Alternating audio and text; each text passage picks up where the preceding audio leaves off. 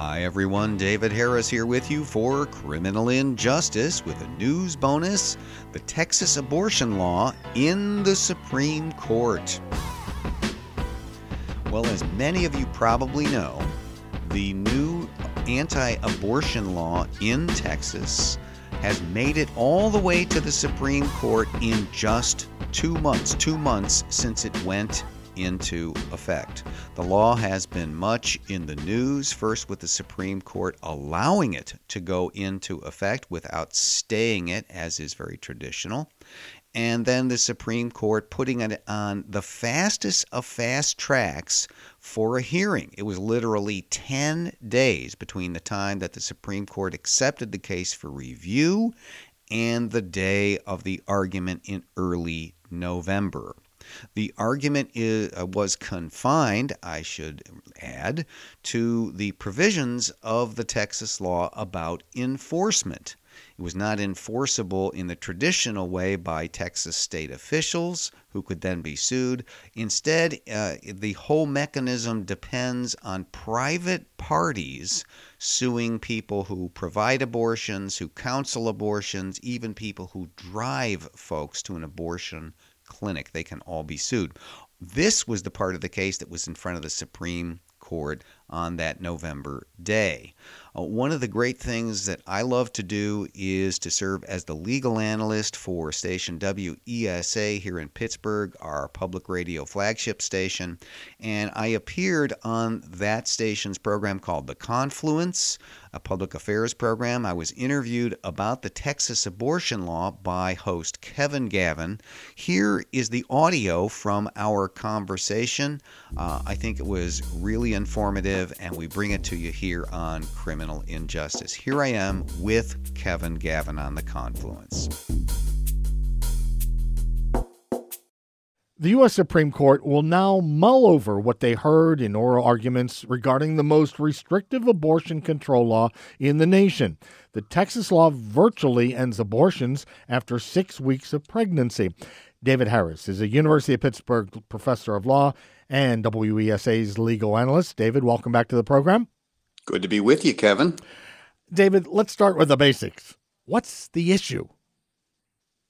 Well, the issue, Kevin, is Texas's fetal heartbeat law constitutional or not? Right now, as the law stands under Roe v. Wade and Planned Parenthood versus Casey, Texas abortion restriction is unconstitutional.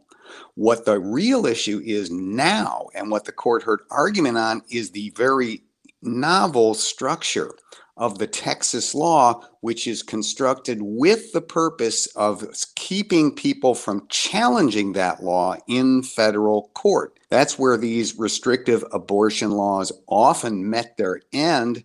And this law is specifically designed in order to stop court challenges from happening. So the structure of Texas law, that's significant in what way involving the general public, citizens?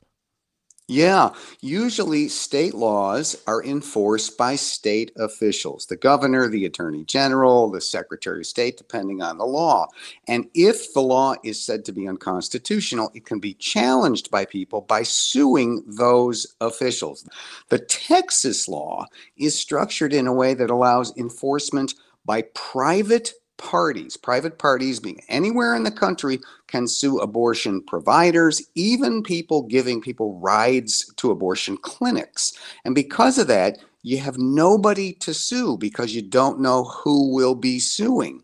And it was deliberately put together that way for the purpose of keeping the courts out of it, of restricting any ability of the courts to step in and find these things unconstitutional. All right. So at the oral arguments, it seemed that a majority of the Supreme Court would allow abortion providers to pursue a court challenge to this Texas law. Justices Brett Kavanaugh and Amy Coney Barrett, two conservative appointees of then-President Trump, were among those who voted in September to allow the law to take effect. But they raised questions Monday about its novel structure. They asked questions that were quite skeptical of the people defending Texas's law, the Texas State Solicitor General.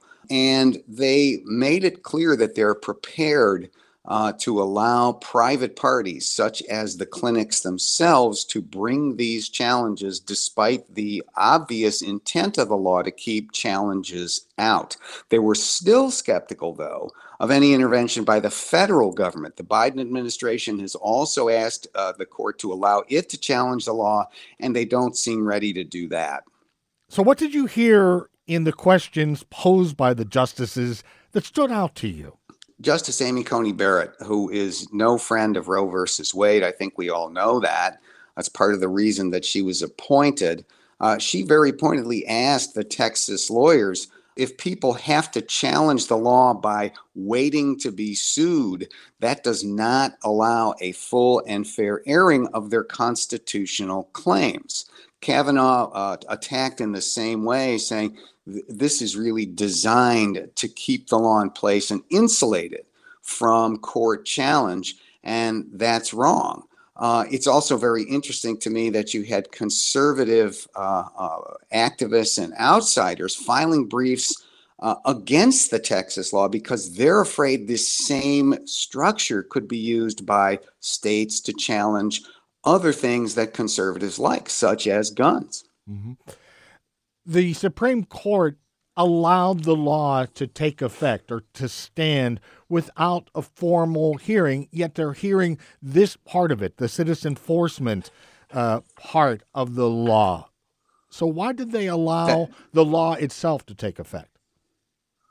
Yeah, I think that was very troubling to a lot of people. You have a case involving a state law that is in substance blatantly unconstitutional and procedurally very, very questionable, and they allowed it to go into effect for highly, highly technical reasons.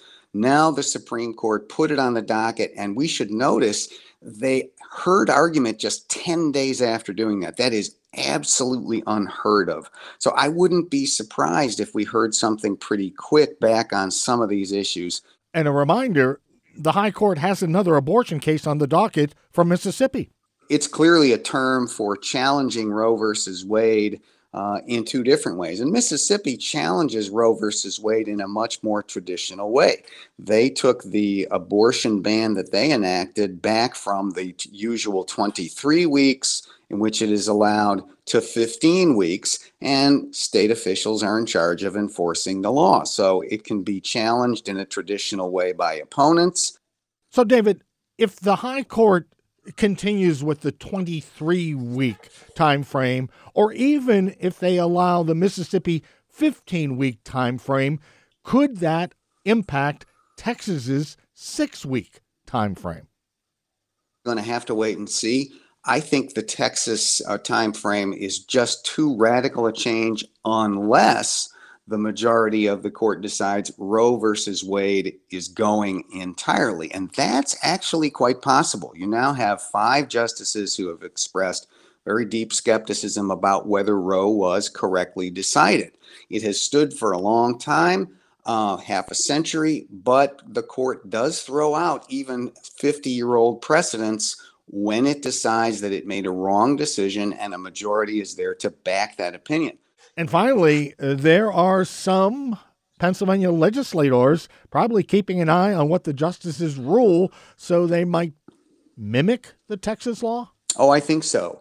The procedural device that is being used, this idea that state officials don't enforce it, private parties do, I know has attracted a lot of attention in conservative legal circles. If Texas can do it, why can't we? I would just say that I think that is actually likely to fall. Look at the possibilities. If this becomes a real thing that stands up in the Supreme Court, do you want other states essentially passing laws that directly undermine other pieces of the Constitution that you hold dear? Does that seem like a good idea?